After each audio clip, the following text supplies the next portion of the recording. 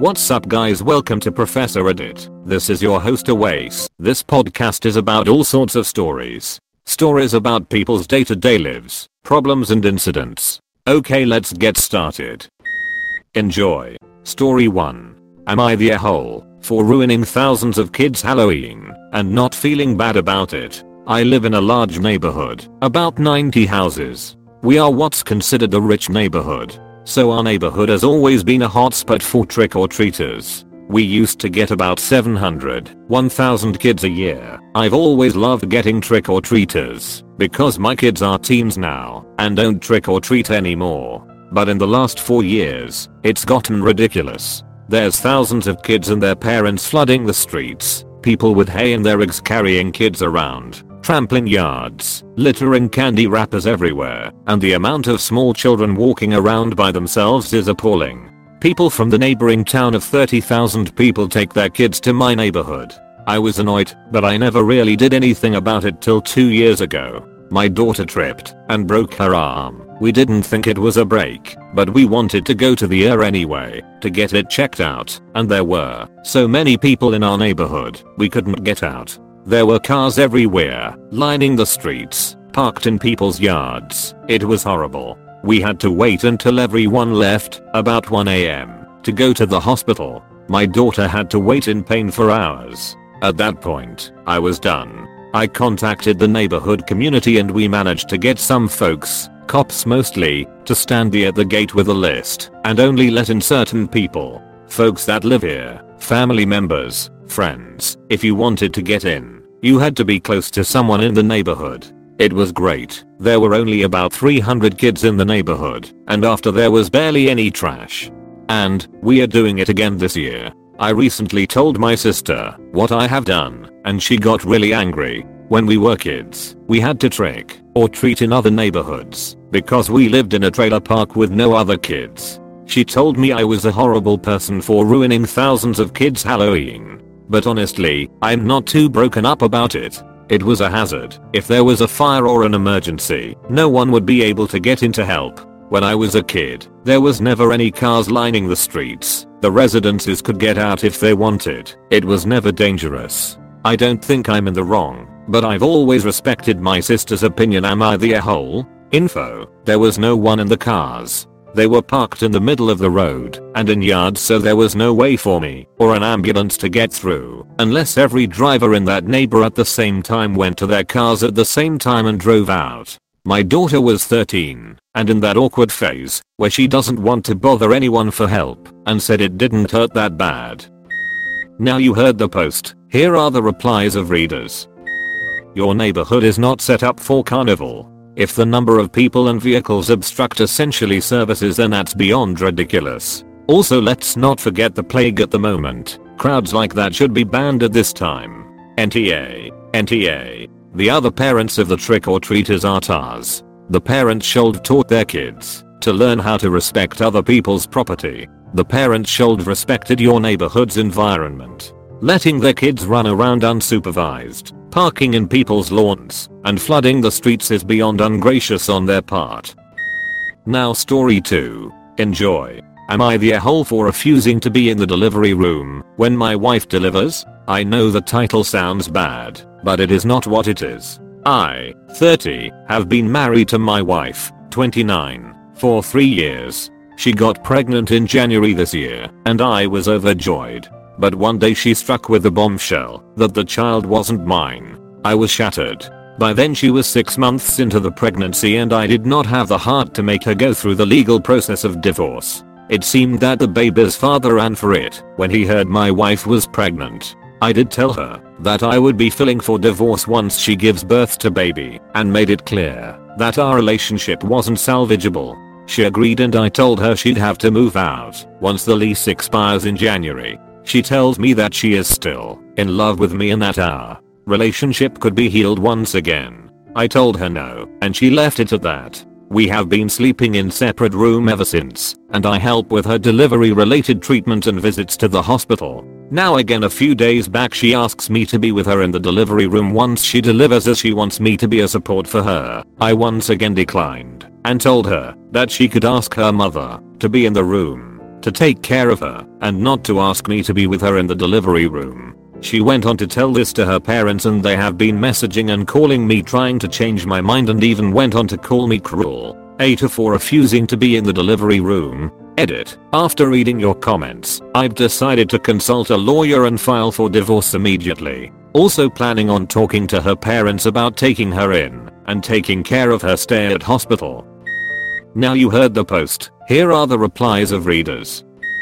NTA. Please get a lawyer in case you are in a jurisdiction that automatically assumes paternity of a child born within a marriage, so that you can ensure you are not fighting an uphill battle to not be legally responsible for a child that is not yours. Even if you don't change the living situation, make sure you are protected. NTA. Since divorce is on the to-do list, I would say it's appropriate for you to stop going to these appointments as well. If you don't want to be involved with this child or rebuild your marriage, then you have to remove yourself from that situation.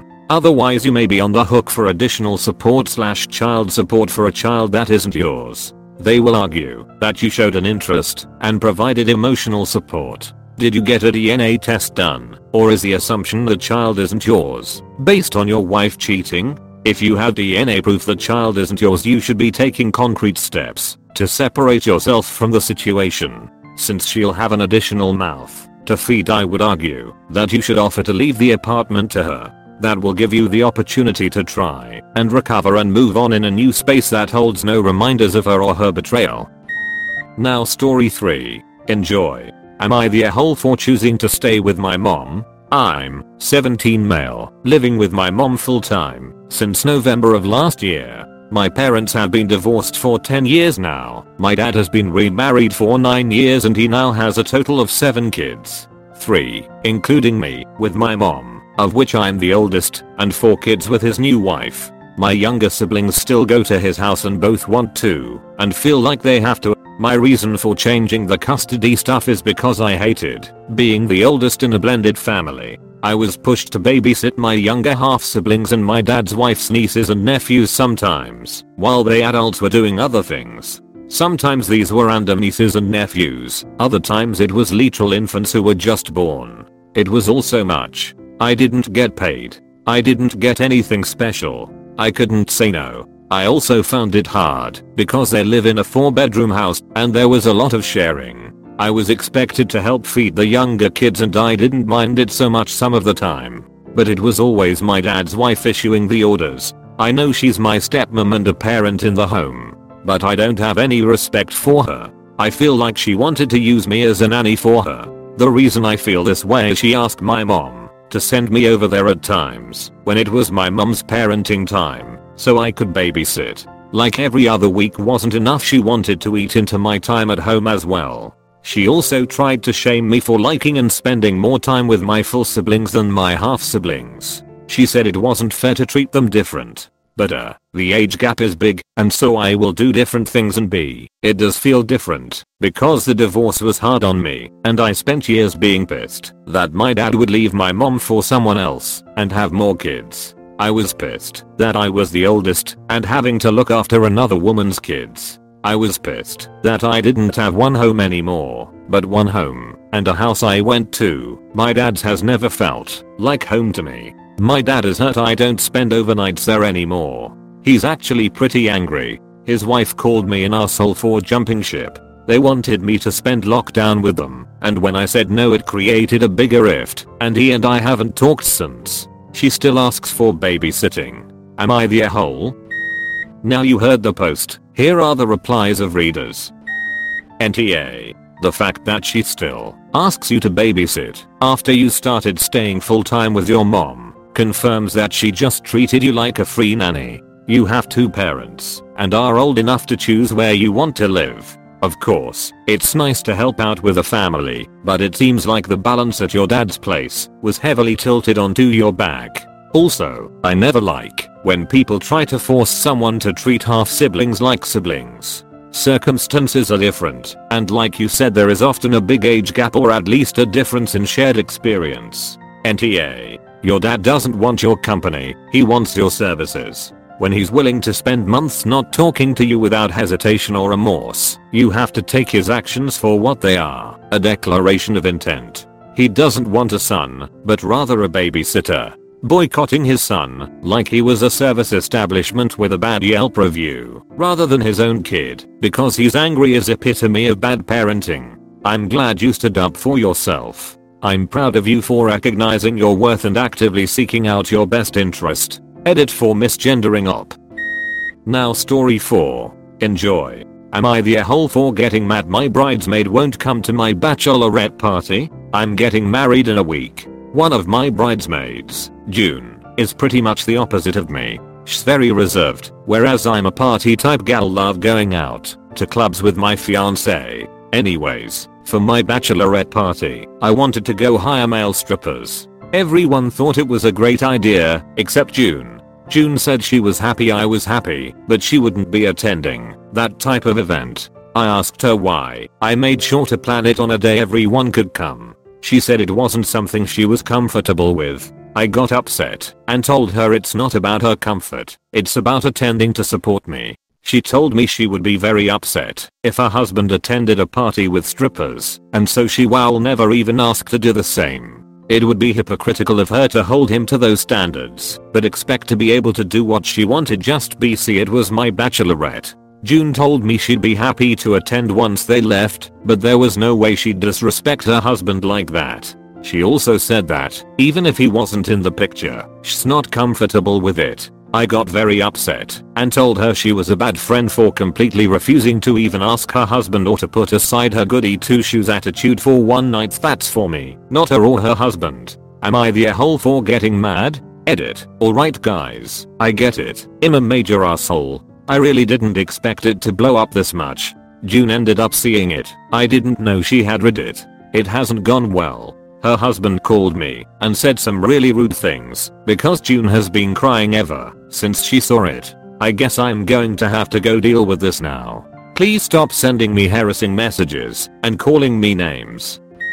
Now you heard the post. Here are the replies of readers. Not everyone is comfortable with nudity. I am, but I realize that not everybody is me. So stop forcing and peer pressuring your friend into male nudity. She said she would attend once they leave to support you. That doesn't make her a bad friend. I mean, I find strippers incredibly tacky and there is a literal pandemic, but I guess you do your bachelorette party.